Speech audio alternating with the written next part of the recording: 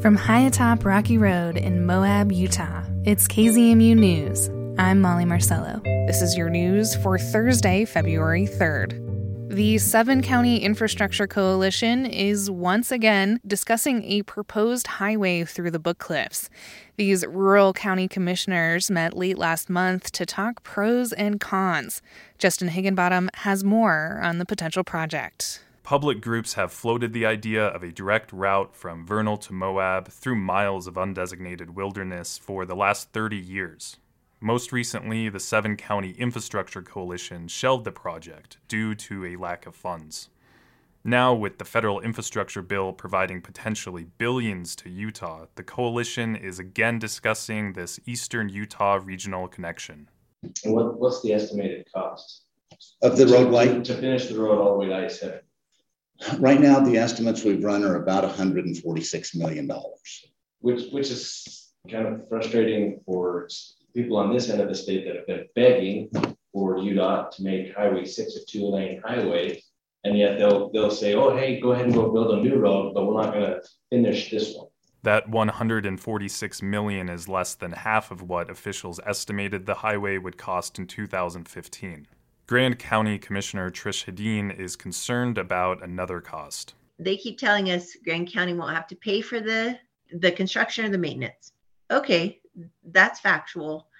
But in the end, we have to send out search and rescue now, basically 2 hours from town to help people that should not be in that country because there's absolutely no resources in that country for help. Proponents discuss the highway as a tourist corridor, providing a somewhat straight shot from Yellowstone to parks in southern Utah. But critics like Hedin say the road will actually divert tourism, hurting some local communities. Dinosaur Diamond is gone. So it's no longer the Dinosaur Diamond. So now you're disregarding Duchesne, Roosevelt, Price, Helper, Dinosaur, and Rangeley, and just running that highway in theory down from what they talked about, Yellowstone, down through Flaming Gorge to Vernal, directly to Moab. Critics also worry about damage to archaeological sites in the area, and that the Community Impact Board spent $500,000 on a study of the road. That fund is meant to offset the costs from the energy industry. Some say this road will primarily help that business. And then there's Lee and Debbie Elmgreen's ranch, which the highway will border. They have been vocal opponents of construction in the area. We're worried, for sure. We're concerned. But then again, this has been on the table for 30 years, so maybe they've been at this precipice before, and then it stopped. So, Justin Higginbottom for KZMU News.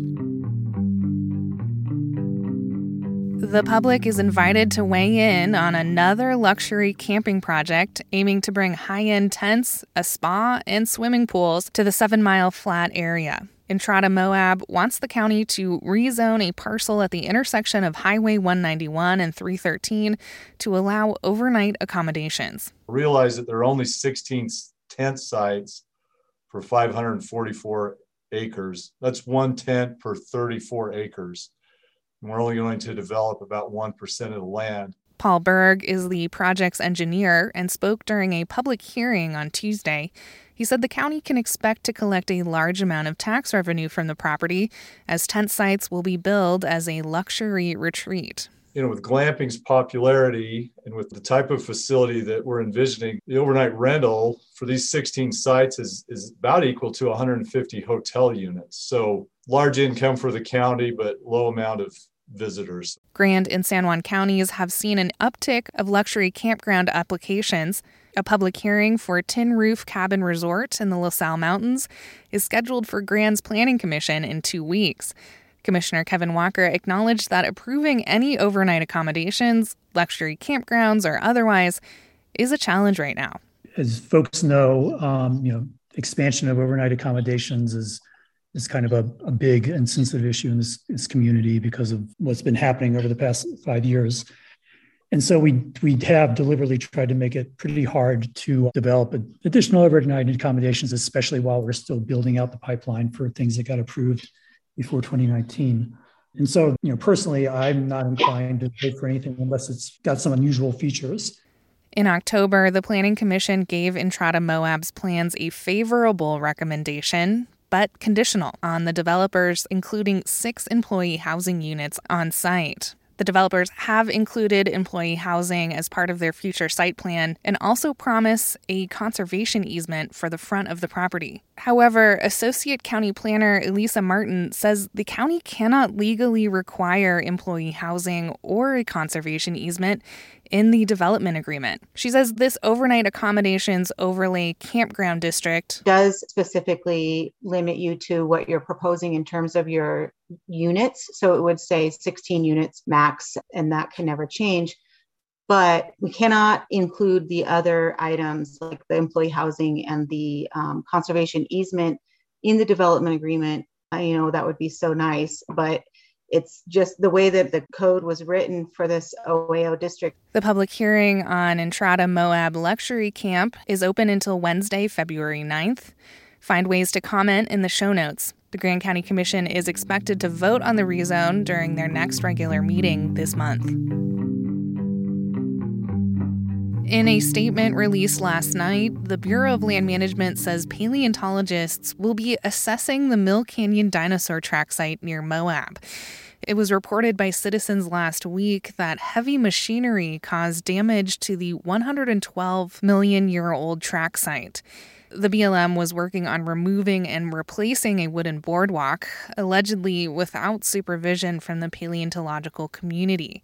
Utah's state paleontologist told Salt Lake area media on Monday that the scientific community did not know about the plan to replace the wooden boardwalk. Had they known, he said they would have weighed in with their expertise to ensure the track site was protected. The BLM did not acknowledge any damages to the track site in their statement last night. The federal agency maintains that no tracks in the interpretive site area were damaged, but witnesses say dinosaur tracks outside that area were impacted.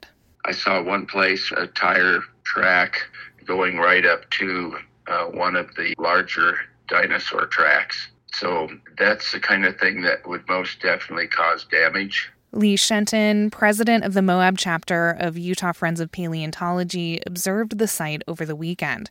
The issue blew up on social media on Sunday. Basically, private citizens alerted a number of paleontologists in the area, and then the buzz started spreading. Paleo artist Brian Ng received photos and video from friends who observed the site.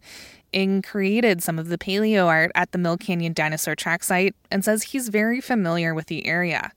He then created several diagrams showing where damage might have occurred and posted them to his social media. If you're familiar with the site, you can see that where the backhoe is parked, where it's been driving, and where the boardwalks have been ripped out and stacked are all on this really fragile fossil surface that preserves details of life from 112 million years ago. You have to give these things context. Otherwise, it's hard for the average person who doesn't study rocks and geology and fossils to know what they're looking at. And in this case, I found myself applying that skill to showing that, well, this is really a bad situation. Ng wonders why the BLM did not repair the boardwalk by hand. The BLM has halted construction on the boardwalk project. The agency says a federal regional paleontologist and the Utah state paleontologist will conduct a resource assessment before construction continues. And that's the KZMU News for Thursday, February 3rd. Get your community-powered journalism Monday through Friday at noon and 7. You can also find KZMU News anytime online at kzmu.org or wherever you listen to podcasts.